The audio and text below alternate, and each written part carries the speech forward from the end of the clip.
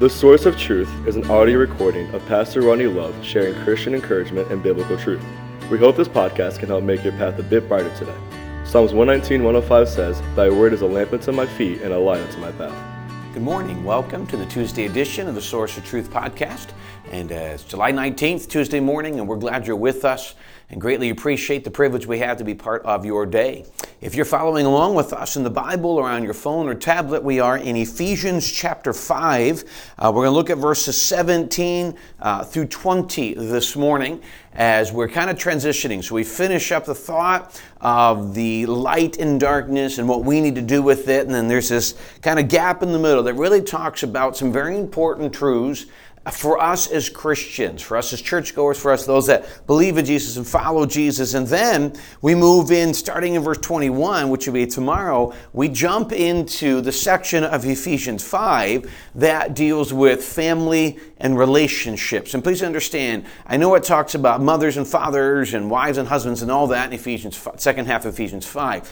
But please understand that the truths in there match every type of relationship you're in. And so if you ignore that because you're not married or things of that, you're missing out on some powerful truths, needed truths for your daily lives in every part of life. We'll talk about that over the next few days. But today, we're going to finish up these verses prior to that, talking about another great need for us as Christians. Down in verse 17, picking up where we left off yesterday, Ephesians 5, verse 17. "Wherefore, be ye not unwise, but understanding what the will of the Lord is. And be not drunk with wine, wherein is excess, but be filled with the Spirit, speaking to yourselves in psalms and hymns and spiritual songs, singing and making melody in your heart to the Lord, giving thanks always for all things unto God and the Father in the name of our Lord Jesus Christ." Now what we're going to do is what we normally do is we're going to walk through these verses and unpack them, because there's no really need to create an outline or anything here, because there's just a bunch of great principles that we're going to look at over the next few verses that are poignant and absolutely necessary and hopefully encouraging to you. He says in verse 17, "Wherefore be ye not unwise, but understanding what the will of the Lord is." Now, in talking about the idea of the darkness and the light, that we have light if we're willing to wake up, be alive, and to wake up and to follow Him and to allow God to influence us, the Bible says Christ will give us light. And so, here's the thing we say in verse 17, "Be ye not unwise, but understanding." Those two phrases give the reference of an active tense. So these are what I'm doing, what I'm choosing to do. So, be ye not unwise. I can choose to live in ignorance. I can choose to live outside of what God wants. I can choose to claim to not really know what the Bible says, as if I do. I can choose to ignore what the Bible is saying in these situations. Either way we look at this, I can claim that I'm not really sure, and I, as the Bible says, can be unwise. I can be not understanding what God's will is. God's will is never expected to be tricky. It's not supposed to be something hard to find. It's supposed to be simplistic if we walk with Him. And if it's not, it's going to be mostly because we're not looking for it. We're not trying to follow it. So be not wise, but understanding what God's will for you is. There's His standard will for everyone. He wants everyone to be saved, in church, growing, things of that nature. But then His specific, we call that His general will. Then His specific will. And that's for you. By the way, I don't believe that you can ever learn the specific will of God in your life until you've followed the general will. If you're not in church and growing in a church, you're never going to know what God has for you. If you're not engaged in those type of things, you're going to miss out on a lot. And different seasons of life bring different complications. I get that. But ultimately, there needs to be people around you, the called out assembly, that helps us to know our gifts and how we can use them. So that's an important part. But then we move on, then he moves on to verse number 18. "And be not drunk with wine, wherein is excess, but be filled with the Spirit." Now, I'm not going to get into the debate over alcohol. I have my opinions on it and what I believe the Bible teaches. My goal today is help you to see what he's talking about here.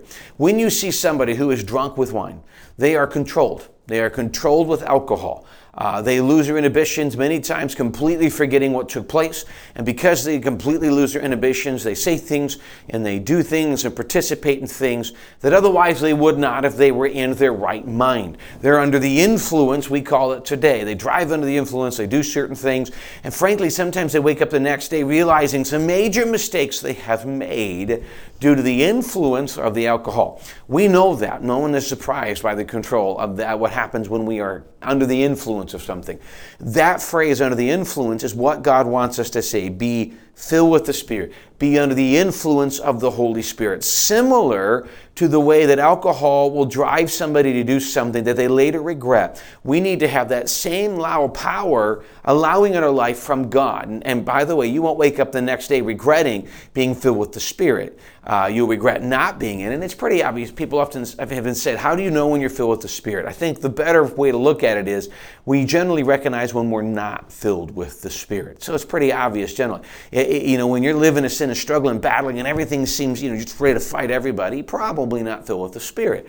And you can grieve it with sin and things of that nature. So he's saying, just like somebody who you see is controlled and generally acting foolishly due to alcohol, we should be controlled by the Spirit, which would do anything but. Never be foolishness. It would drive us in the right direction. So when we're ready to fight and battle and overreact over the things of the world or other people or our anger, whatever it is, when I'm filled with the Spirit, I am influenced, I am directed, I am guided in a way that goes against my natural stint, which is wrong. So it's important, just like the influence that alcohol can have negatively, God gives it to us biblically and helpfully. Verse 19, he says, speaking to yourselves in psalms and hymns and spiritual songs, singing and making melody in your heart to the Lord. It's interesting when it says speaking to yourselves, but it's in plural. Obviously, he's talking to the church. Here's another way it could be saying, speaking among yourselves in songs and hymns. The two could be either one of those. Here's the premise.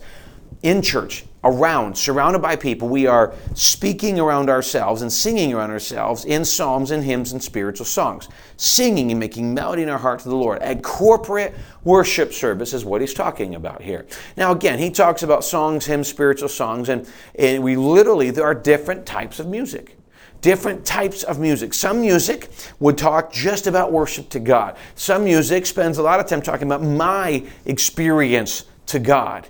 I anchored my soul in the haven of rest. It's me finding comfort. It as well talks about me finding strength and comfort from God. Great is thy faithfulness. You see the differences. And there's other songs. Some of the newer songs come out, worshipful things of that nature. The simple premise is there's not just one style of song. God never intended there to be just one style of song. There's a plethora, if we can say that, of good Christian music out there that is helpful, that is encouraging, that we can branch out and we should engage in.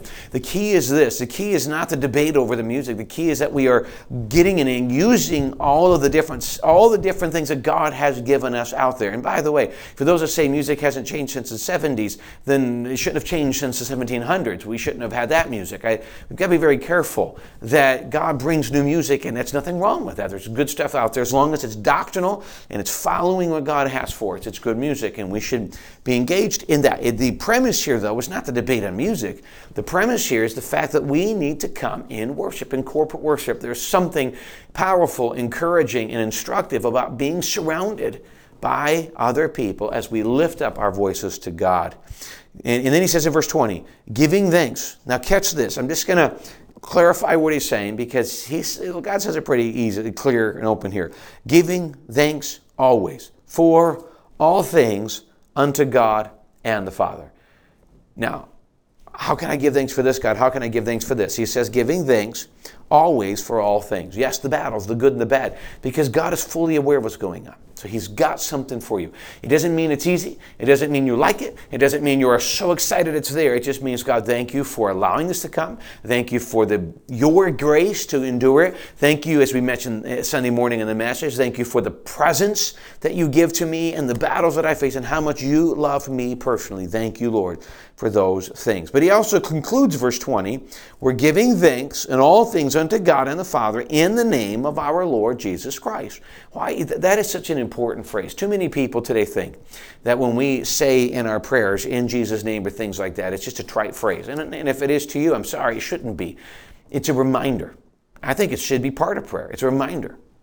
We are to give thanks. We don't come to God in our name. We come to God in the name of Jesus. It's not just a phrase we use. We can start our prayer. It can be the middle of our prayer. It can conclude our prayer. But the fact is, it is a constant reminder that I don't come to God because of who I am. I come to God because of who Jesus is and who I am in Him. So I do believe that it is something that needs to be part of our prayer. And I think we miss out on the doctrinal truth when we decide to move it out because we think it's a trite part of prayer. It's no trite part of prayer. It is a constant doctrinal reminder that I don't come to God on my own. I come to God through Christ, through my salvation, through the adoption, and the fact that He is a mediator. That is when I come to prayer. I don't think God doesn't hear us when we don't say it, but I think it's powerfully a great reminder that it is through Christ that we find our hope in God. So maybe challenge us to look for the God's will, be filled with His Spirit, truly being influenced by it, being involved in worship, and through all of that, being thankful to God for all that He's done in our lives. Well, again, thanks for joining us on this Tuesday morning and giving me a chance to be part of your day. I greatly appreciate the privilege and the opportunity to be part of your day. I hope it's a help, hope it's an encouragement, and I hope it inspires you. God's got a plan for you, and He's got something special. Keep your eyes on Him and watch and see how He'll work in your life. Again, thanks for joining us this morning, and we hope you join us again tomorrow.